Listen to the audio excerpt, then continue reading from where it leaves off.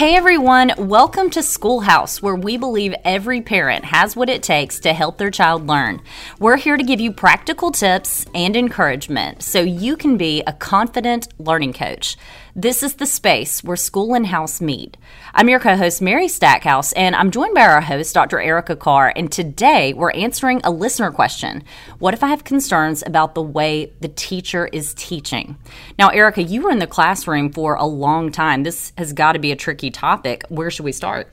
Yes, this is definitely a tricky one, but it's also a really important question to answer. So I was in the classroom for close to a decade, and I will say that every teacher wants to have positive interactions with parents. I don't know any teacher who wants to create a negative situation. Right. So maybe that's really a good starting point for all of this, is to just keep in mind that your child's teacher does want a positive relationship with you. Yeah, that's a good reminder. So what do you do if you're like our listener and you have concerns about the teaching? So you want to approach this relationship like any other relationship. And when we think about that, sometimes we don't want to bring things up, but we feel like we really need to because something isn't sitting well, or maybe you feel like more information will help you better understand a situation. So you want to approach the teacher with a solution-seeking stance. That's definitely first. I like the sound of that. So what does that look like? This means that you're staying away from any blaming or accusatory language, because those things really do not get us anywhere. So instead, think about it. You'll want to use language that communicates your desire to build a positive relationship and find a solution with the teacher. Mm-hmm.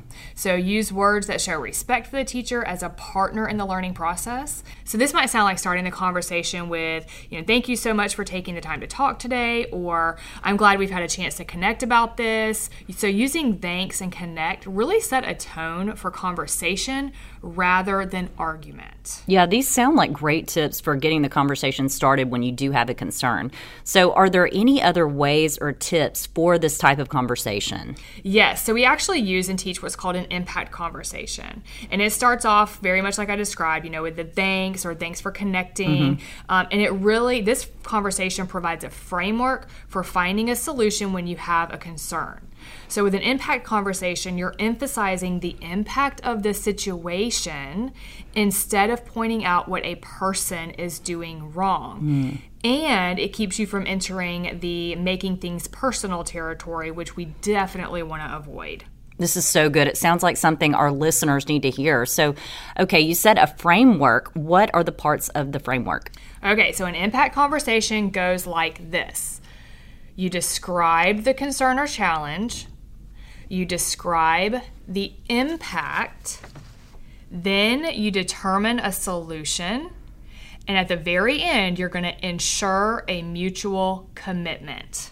I love it already. Okay, so what's an example of this conversation in action that we can share for our listeners? Okay, so we're going to do one together. Do you want to be the teacher? Okay, let's do it. All right. Okay, so let's pretend that my child, at the end of the week, we have a connection conversation, and she insists that, I'm not learning anything every week.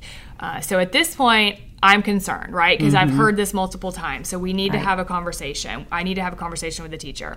So my responsibility here as the parent is to protect that relationship with the teacher, but also to find a solution. All right, here we go. Here we go. All right. Ms. Stackhouse, thank you for taking time to talk today. Of course. What's your concern? So I wanted to connect with you because Paige continues to say that she's not learning anything in class, and I know that is not likely. So I wanted to see if we could come together and help her feel more challenged in class. I really don't want her to continue to feel like she's not learning, because I know this will cause her to be disengaged.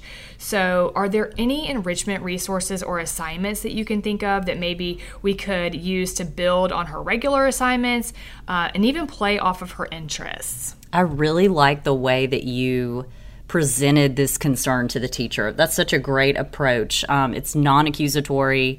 There's no blame shifting. You're just presenting the concern, and almost from the standpoint of, hey, let's work on this together. Let's partner together to figure out a solution. That's right. It's great. And that's exactly what an impact conversation, like we said, it's a framework. That's exactly what it does for you. So think about it. I said, first I started with the thanking for your time, like respecting your time as the teacher and our relationship. Then I went right into, here's the concern. Paige keeps saying this. I know it's probably not the case. So you're not accusing, you're immediately sort of giving the teacher the benefit of the doubt because it probably isn't the case in the way that it's being presented to you, right? Sure.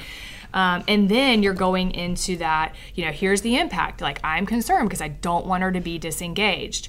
It's not anything that's personal for anybody. It's just, here's what it could potentially lead to, the impact of the situation. And then, determine a solution. So I'm kind of teeing that up. Like, I offered you as the teacher, I'm wondering if we can maybe just give her something to build on the assignments. I'm not necessarily saying this is the solution because I'm also interested in what you might have to offer as the teacher, but I'm at least letting the teacher know I've already been thinking about it and this is what I've come up with, but what do you think? I think it's fantastic. So in your experience as a teacher, if a parent was to raise a concern like this, talk about how you would respond to that. Oh, that's such a good question. So, and as a teacher, I've had situations that were definitely not this pleasant, right? We all have that. There's always going to be those situations that are just difficult because you are challenged and not necessarily approached this way. So I will say, though, I can remember very distinctly several instances where I could tell the parent just wanted to figure things out, and those conversations weren't necessarily using the impact framework that we just laid out here, but that standpoint and that solution seeking, like, you could tell, I want to partner with you and figure this out. Those instances were always a success, always.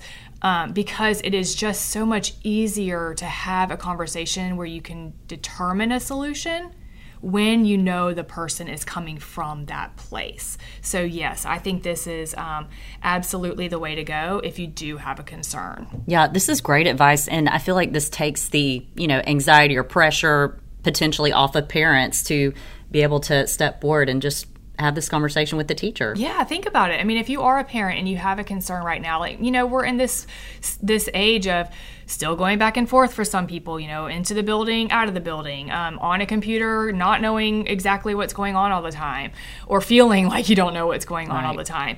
So if you're getting to this point where you are concerned because maybe you're hearing something from your child and you're not able to have that face-to-face connection that you once had, because that's one of the things that being in a building offers us, is we can walk in and say, hey, I just want to talk to you really quick about this. And it's even face-to-face is sometimes a lot easier to discuss things and come to a solution than being on a computer or a phone. So this at least gives you that framework, that structure to go in confidently and write it down. Take your notes with idea. you, or write your concern and sort of use this framework of here's the challenge that I'm facing, here's the impact that I can see. I think this might be a potential solution. What do you think? And take that with you to the meeting, or at least look at it before you get on that call or the meeting itself. So yeah, that's a great idea for coming in prepared for productive conversation. Yes. Awesome. Well, Erica, thanks so much for sharing these tips and this framework. Yeah, and I would say the one thing to not forget is at the very end of the conversation, because you will, Mary and I, we could have continued that role play a little bit longer, but at the very end, after we had the conversation about what a solution could look like, make sure you do that last step, ensure a mutual commitment. And that's where you're going to restate, hey, okay, so I heard that you're going to offer her an opportunity to do some enrichment. This is what it's going to look like. Is that right? And then you get that teacher's commitment to that and acceptance of that solution. And then follow up. So if there's a step that you said you're going to do as the parent, make sure you're doing it. If there's a step that the teacher said that they're going to do, make sure it's happening. If there's a step that your child is supposed to be doing, make sure it's happening. So that follow-up is really just going to back this whole process up for sure. Thank you, Erica. This is so helpful for our listeners. So why don't you give us the steps for the framework one last time? All right. So remember, impact conversation. So the first step is you describe the concern or challenge. Then you describe the impact. You determine a solution. And at the very end, you're going to ensure a mutual commitment. Well, there you have it, guys. And as always, we would love to hear from you. So please email us your question at schoolhouse@studereducation.com, and it might be featured on a future episode.